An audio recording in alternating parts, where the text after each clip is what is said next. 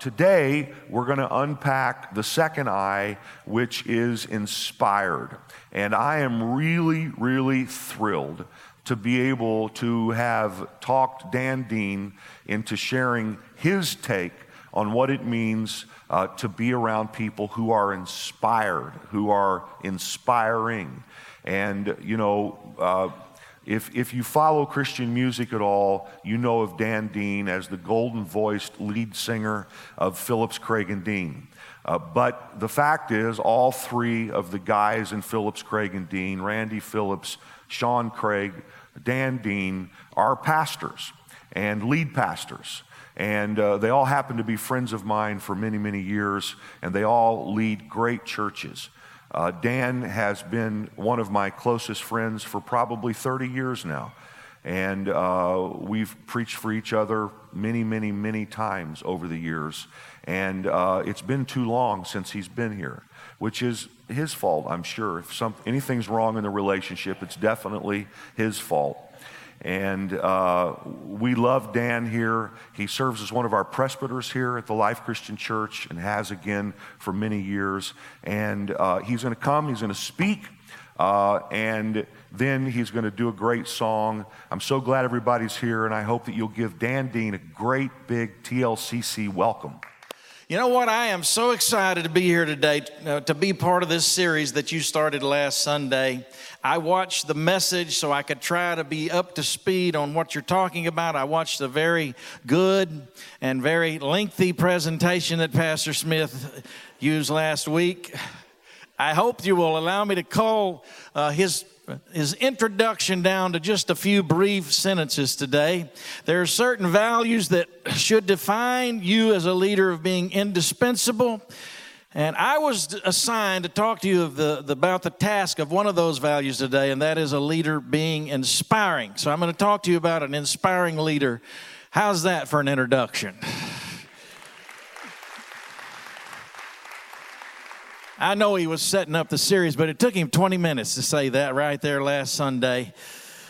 With that in mind, I sat down this week and I wrote out some things that I believe are characteristics about people that have inspired me and things that are part of being an inspired leader in person. Your pastor in this church being part of that. So please allow me to share a few of the traits of people who have inspired me. And by the way, they're not prioritized in any order of importance. The first is this: I am inspired by people who convey an optimistic vision of the future. That inspires me. Somebody that has an optimistic vision of the future and where they're going. Vision is inspiring. The Bible is replete with inspiring people who conveyed God-given vision as leaders. From the Old Testament heroes of the faith like Abraham and Moses to New Testament legends like the Apostle Paul. The Apostle Paul, the very first pastor evangelist who thought up the idea of planting and satellite churches. He was the very first one. He handled his satellite church through letters of instruction that he would write to the churches.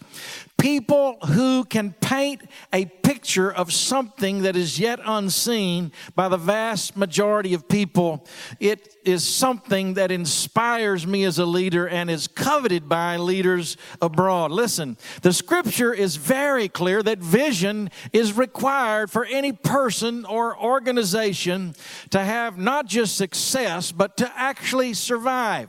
Proverbs 29:18, where there is no vision, the people perish.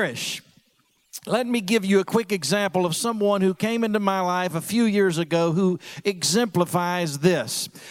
Just a few days ago, I returned from my first trip to Africa. I went to Uganda for a 10-day medical missions trip. An investment banker who attends our church, Pastor Terry, I have investment bankers that attend our church, all right? This investment banker begged me to meet a gentleman in Dallas, a retired businessman. At the time I met Charles Loper, he was 72 years old. This successful businessman, when most people at that age are exploring the possibilities of what to check off of their bucket list in retirement. Charles Loper had a very different story for me. He had visited the country of Uganda on a short missions trip, and while there, something happened to Charles that was quite remarkable. The poverty broke his heart, and the people captured his heart. And after his initial trip, Charles made a commitment. He said to himself, I'm going to go to Uganda every 2 weeks for a year. And he would go to Uganda for 2 weeks, come home for 2 weeks, and did this for an entire year. My friends, this is not like flying from Dallas to Newark, which is a long enough flight. I just made the trip a few days ago, and including the van ride to the airport, the layovers at various airports. It was around 40 hours one way of travel. In my very initial meeting with Charles, I joined him at lunch at his very posh country club, and I listened to his story. And of course, I'm trying to get to know Charles. I said, Charles, what is it that you're trying to accomplish in Uganda? And his response caught me off guard. He said, Dan, I'm going to change the culture of Uganda. I thought to myself, why don't you pick something a little challenging? Then he began to tell me of what was happening with the ministry that he had started and was involved with. I heard him explain, we can't just go over and give money and give food to enable them to remain in their poverty. We must somehow provide a way with education and teaching and enabling them to lift their mentality and provide a path of escape from the place they find themselves. So his first order of business was to build a school that now has over 500 students. And by the way, his students just tested the highest of any school in Uganda. But he realized that education for the children is just not enough. I've got to change the hearts of the adults. So he came up with a program. Get the word out. If you'll come in 6 hours a week for training and discipleship, I will, at the end of the 6 week period, I'll give you a dozen chickens. Now, that's a big deal there, okay? If you come for a year, I'll give you a pregnant pig. If you come for 2 years, I'll give you a cow. Let me help you escape the poverty trap you are in by giving you an escape plan that will lift you out of where you find yourself, because they have almost no other alternatives. Just the other day, I toured his agricultural facility. I stepped into one of the sessions where on a Wednesday afternoon, about 30 adults, husbands and wives, sat around a table studying God's Word and principles of leadership, 6 hours a week. I toured the brand new hospital that he just completed with funds he raised in the States that has a nutrition clinic that is preventing babies from dying and is educating mothers on how to properly care for their children. This is a man who is now 76 years old. In the last 5 years, Charles has made 76 trips to Uganda.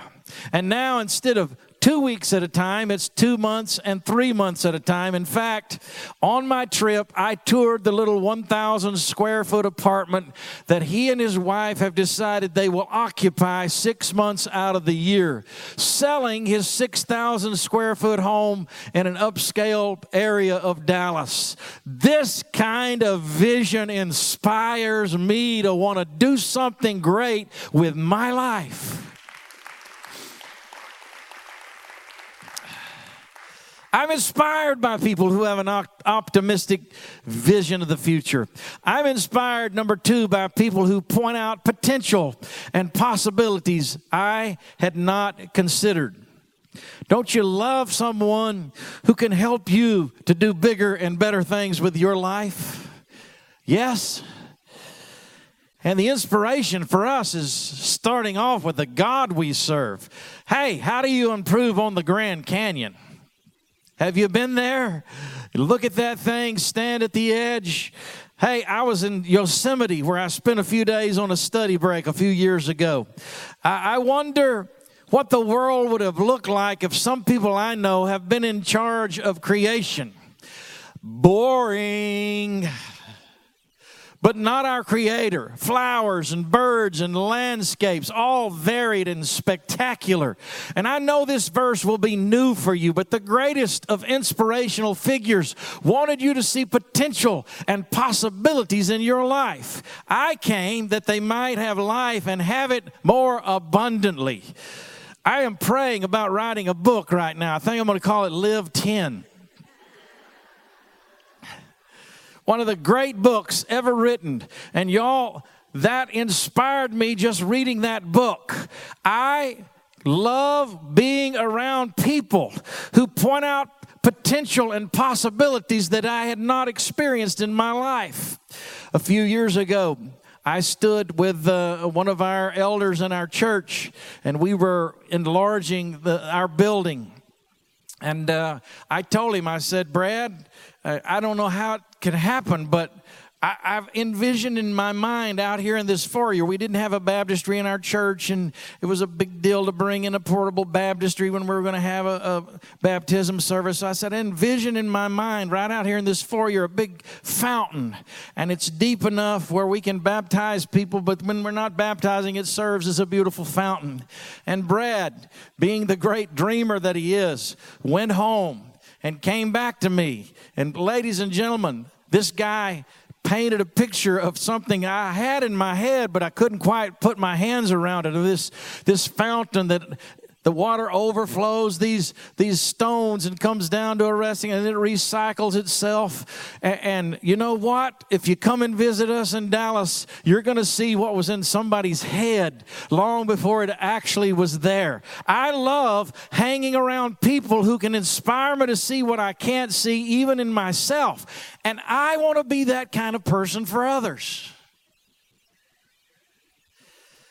Leadership is unlocking people's potential to become better people. And I am inspired by people who point out potentials and possibilities that I had not considered. We were in a swimming pool on vacation together in Mexico. The Smith family and the Dean family. And way before the book was written, Pastor Smith started telling me the story of how his wife had decided she was going to run the New York City Marathon. And about how, he wanted to support her. And it all got, read the book if you want to know the whole story. And as he was sitting there telling me about Sharon and her desire to run the New York City Marathon and I was turning 50 in just a few months, and some crazy thought entered my head. I can run a marathon. Not a good idea, ladies and gentlemen. But I thought it. And then I went home and I thought about it some more. And I called Sharon and I said, tell me about running this marathon. And we talked on the phone. And she inspired me to get up in front of the whole church in January, the year I turned 50, and say to everybody in the church, this year I'm going to run a marathon. I knew if I did that, I couldn't back out at that point. A whole year of training all the way to October, and I ran the Marine Corps Marathon in Washington, D.C., 26.2 miles. Now, it took me 6.5 hours, Sharon, to do it, and I thought I was going to die several times, and I have not run one time since. But how many of you can say you've ran in a marathon? I tell you, I'm one of a very small percentage because a young lady inspired me to do something that I had never dreamed I had the potential of doing. I love to be around people like that. I'm inspired by people who believe in others to get the job done. Nehemiah couldn't rebuild the walls by himself. He had to inspire others to help. Leaders inspire buy-in from others.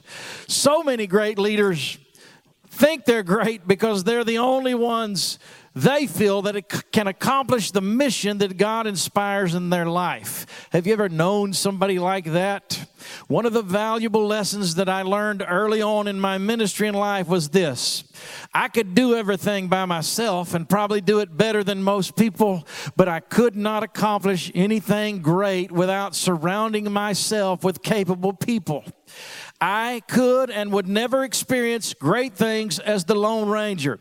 It can only come through a group effort. Phil Jackson, the great basketball coach, said, the strength of the team is each individual team member, but the strength of each member is the team. If you want to be an indispensable person, learn to be a person that believes in others and help them accomplish the dream that God has given to them. Boy, I heard the greatest speech by somebody this weekend just talking all about that, helping others to accomplish their dreams. I look around this building today. I was here when you were having services in the church basement across town. I was here when you worshiped in the renovated bowling alley next to the liquor store, where you had absolutely no place to park. That was insanity over there. I was here when you purchased what was going to be the dream campus at another piece of property. And I remember the days you started exploring the potential of this property. And I recall your leader inspiring others by believing them that together we can accomplish something great. And today you are sitting in what one time was just a dream in somebody's mind. You came together as a team, inspired by a great leader. Listen, it is always involving others and then others believing in what you're dreaming about that allows you to get the job done. And I am inspired by people who can look at others who might seem less valuable to the masses and see the unmined potential and then not only see it but bring it out. And sometimes that requires you to listen to what somebody else is saying. And there's a reason somebody said it this way, that God gave us 2 ears and 1 mouth. I saw something not long ago in that great bastion of wisdom, Cracker Barrel. Do you have those up here? It said, in life, God will give you many opportunities to bite your tongue. Take advantage of every one of them. Start listening. Did you happen to see the video clip of a father talking to his infant son about the NBA Finals a few weeks ago? If you didn't see this, you have to see it. It's been viral, been viewed many times. Take a look at this right here. Did you understand it, though? No. Okay. All right. Huh? Oh, no. Not this one. This is the grand finale of it. Yeah, that's the last one. That's what I was wondering. I don't know what they're going to do next season because they did some stuff this time. Exactly what I was thinking. Oh, yeah. Right, don't bring that again. You know what I'm saying? Don't do the same stuff. You know what I'm saying? Yeah, I was thinking that. Yeah. Like, go somewhere else with that, but don't bring it here. You know what I'm saying? Yeah.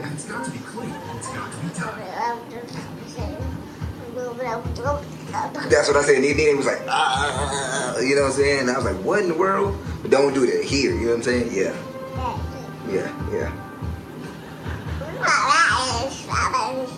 Really? I thought the same thing. We think a lot alike, huh? Oh, that's crazy. Right.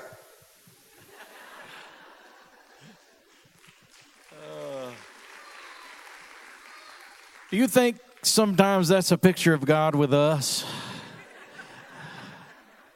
Sometimes when we think we're so good that we have to do everything ourselves, that God probably, I think he probably could do a good job just by himself. But the truth of the matter is that God incorporates us into what he wants to accomplish here on earth and doesn't really operate outside of what he's going to work through us in doing. God humbles himself to have a conversation with us, and he works in cooperation with us to accomplish his will here on earth. I want to be the kind of leader who believes in others around me to accomplish the plan and destiny of God on this earth. And I have to have this understanding that I have to involve others in the process to see that happen. I'm inspired by people who see the best in others. Have you ever experienced a more contentious period of time in your life than what we're living in now? It's so easy to slam somebody with a different opinion than you. It's called Facebook. Say what you want to say about somebody else. Don't take the time to understand where they're coming from and what they've experienced in their life. Don't take the time to try and walk in somebody else's shoes. Just climb onto Facebook and start ripping someone's life to shreds. Jump on the negativity bandwagon. They ought to call it hate book. This man here, his name Patrick Stewart. He's a famous actor. You probably recognize him. What's not known about Patrick Stewart is that he grew up in the home of an abusive, alcoholic, violent father. So when Patrick Stewart graduated from high school, he left home. And he was estranged from his dad for 40 years. Because every time he thought about his dad, his memories were of a man who was angry and bitter. And it just created such resentment in his heart. He didn't want to be around him. But as his dad grew older, started dealing with sickness and closing in on death, someone born in Patrick Stewart's hometown told Patrick, I don't know if you know this or not, but your dad has wrestled with PTSD over the years. Patrick's mouth fell open. He had no idea that his dad had even fought in the war. World War II.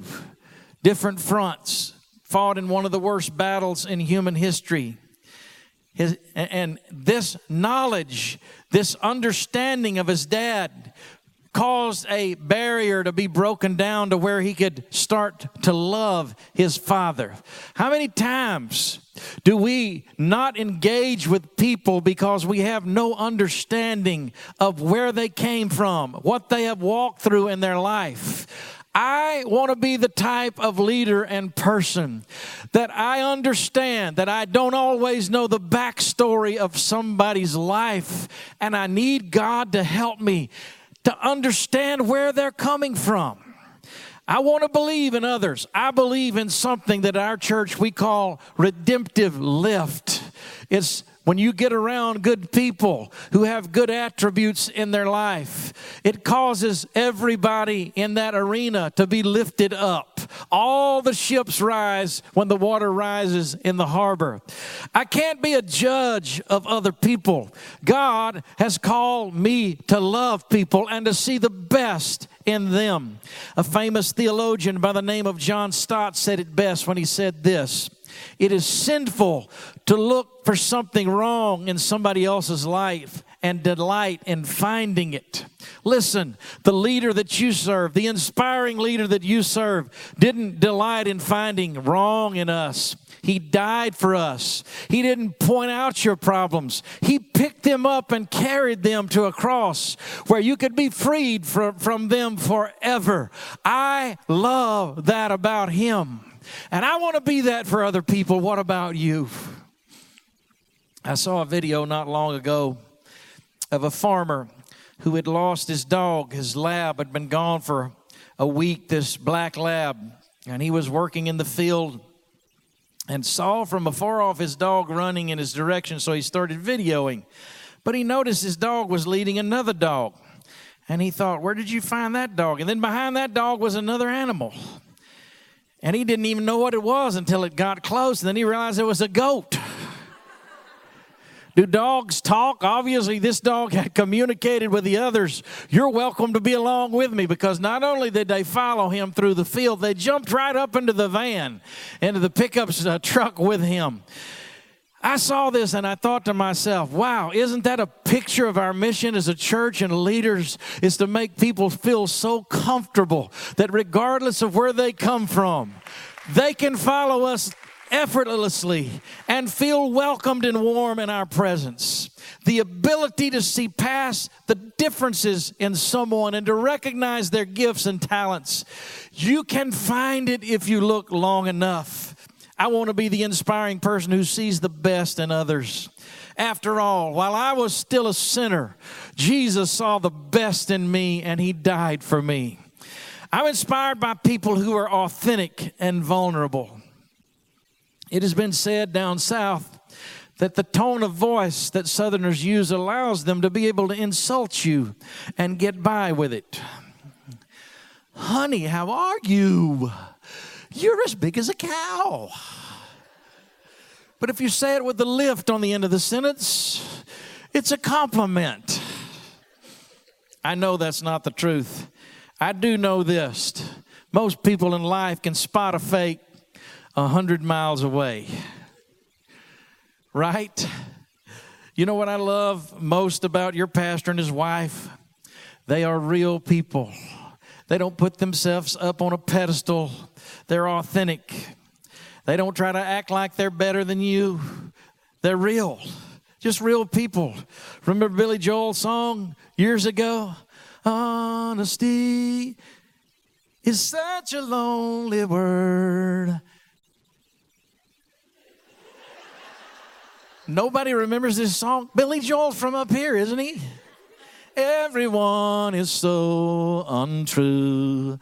Honesty is hardly ever heard, but mostly what I can't believe you people. This is Billy Joel, all right? Being real and vulnerable takes courage. I counsel with people, and I've counseled a lot with people in my day. And I've done a lot of counseling. I've been to counseling. I used to be rather ashamed to say that. But over time, I've come to realize that when I sit down with somebody that I'm about to offer advice and to try to pour in their lives, I've realized that I can relate more with them if before we start, I share with them some of my own struggles and say, hey, I just want you to know you're not alone in what you're walking through.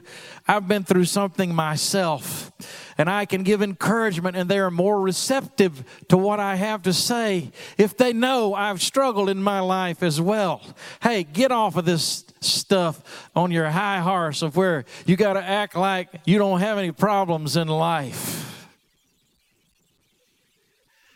How about coming down off of that little mountain? Because we all have stuff. Yeah, we do.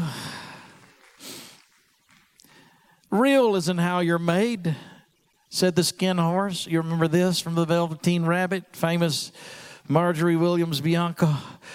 Real isn't how you're made. It's a thing that happens to you.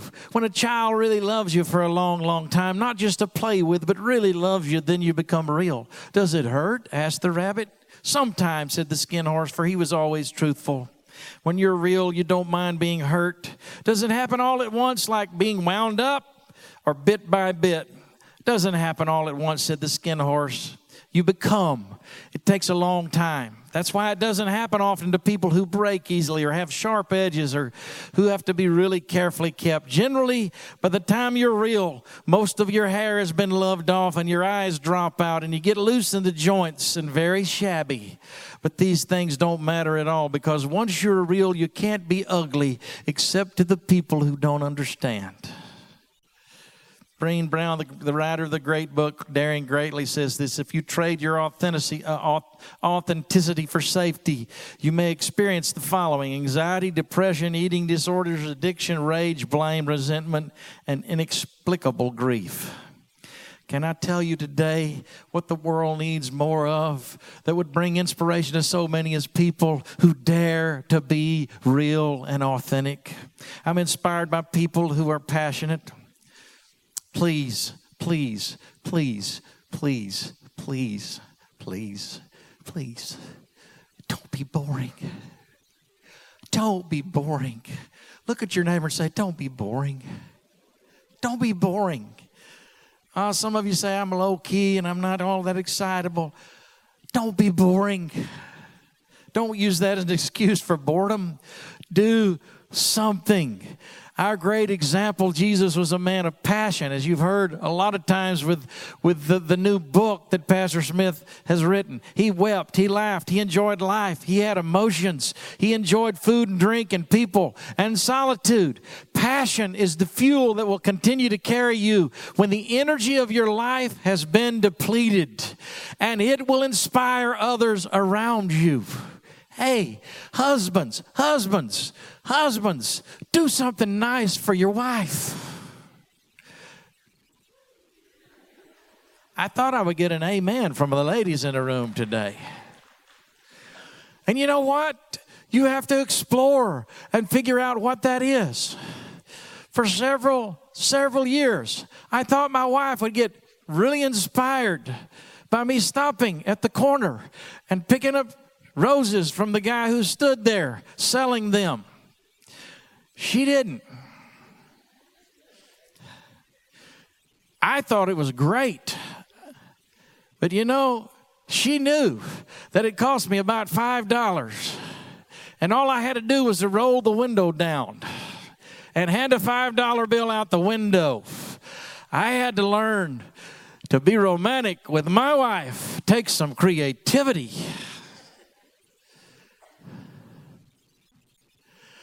It took planning. And guys, let me tell you, when I invested the time and the energy and the effort and the creativity to do something really special, it paid big dividends. Hallelujah to God. Just don't be boring. I got 15 seconds left. Of course, if I emulate your pastor, I'm going to go another 20 minutes right now. I love you, Pastor Smith. Let me wind up today by telling you the story of that's behind one of the songs of Phillips, Craig, and Dean. The story of inspiration. A friend of Randy Phillips in our group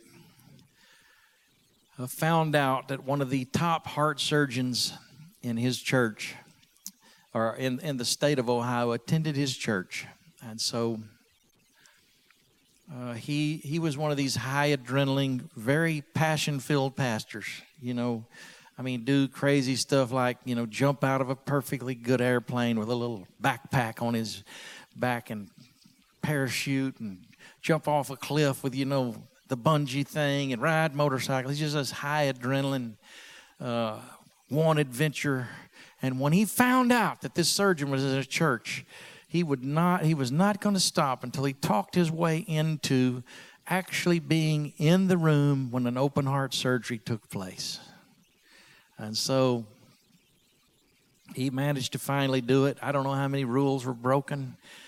He didn't really care. And the surgeon had prepped him ahead of time and told him, here's what's going to happen. And the musicians are coming because they're here. Wow, there. Here's what's going to happen. We're going to bring this lady in, beautiful lady in her 50s.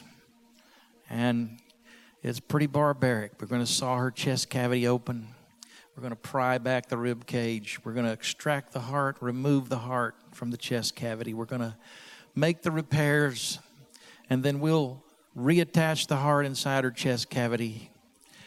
And the body is so fearfully and wonderfully made that most of the time, all we have to do is just massage the heart a little, and the heart will start beating on its own. So he was enthralled, this pastor was. He watched as they brought the lady in. Everything went as planned. And he watched as this surgeon with great skill repaired the heart, reinserted the heart, reattached the heart, checked for any leakage of the valves. And then the surgeon rubbed, massaged the heart, and nothing happened. He massaged again, nothing. Then some more extreme measures, and still the heart would not start to beat. And the pastor in the corner was knew that there was a period of time that they had to get the heart beating, and he thought to himself, this surgeon friend of mine is about to lose this patient. Then the surgeon did a strange thing. He walked to the head of the gurney, and he knelt down into the ear of the unconscious lady. And he said, Mrs. Johnson, this is your surgeon. Your heart has been repaired. The surgery was a success. Tell your heart to beat again. And somewhere down in that unconscious woman's spirit, something gave instructions, and he watched the monitor as the heart began to beat. Some of you sit here this morning, and when I talk about inspiration, it seems foreign to your life right now. Because although you're here today and you're sitting in these chairs, something has happened in your life that makes you feel dead inside.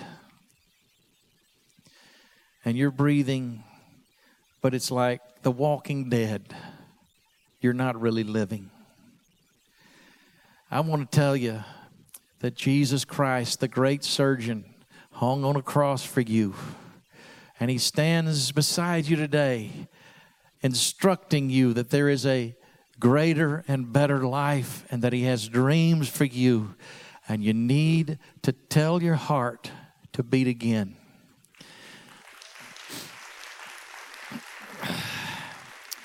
And this pastor came all the way from Texas. This pastor who loves this church and loves you came all the way from Texas to give you a message today. That's this. You're going to live again. And you're going to laugh again. Now tell your heart to beat again.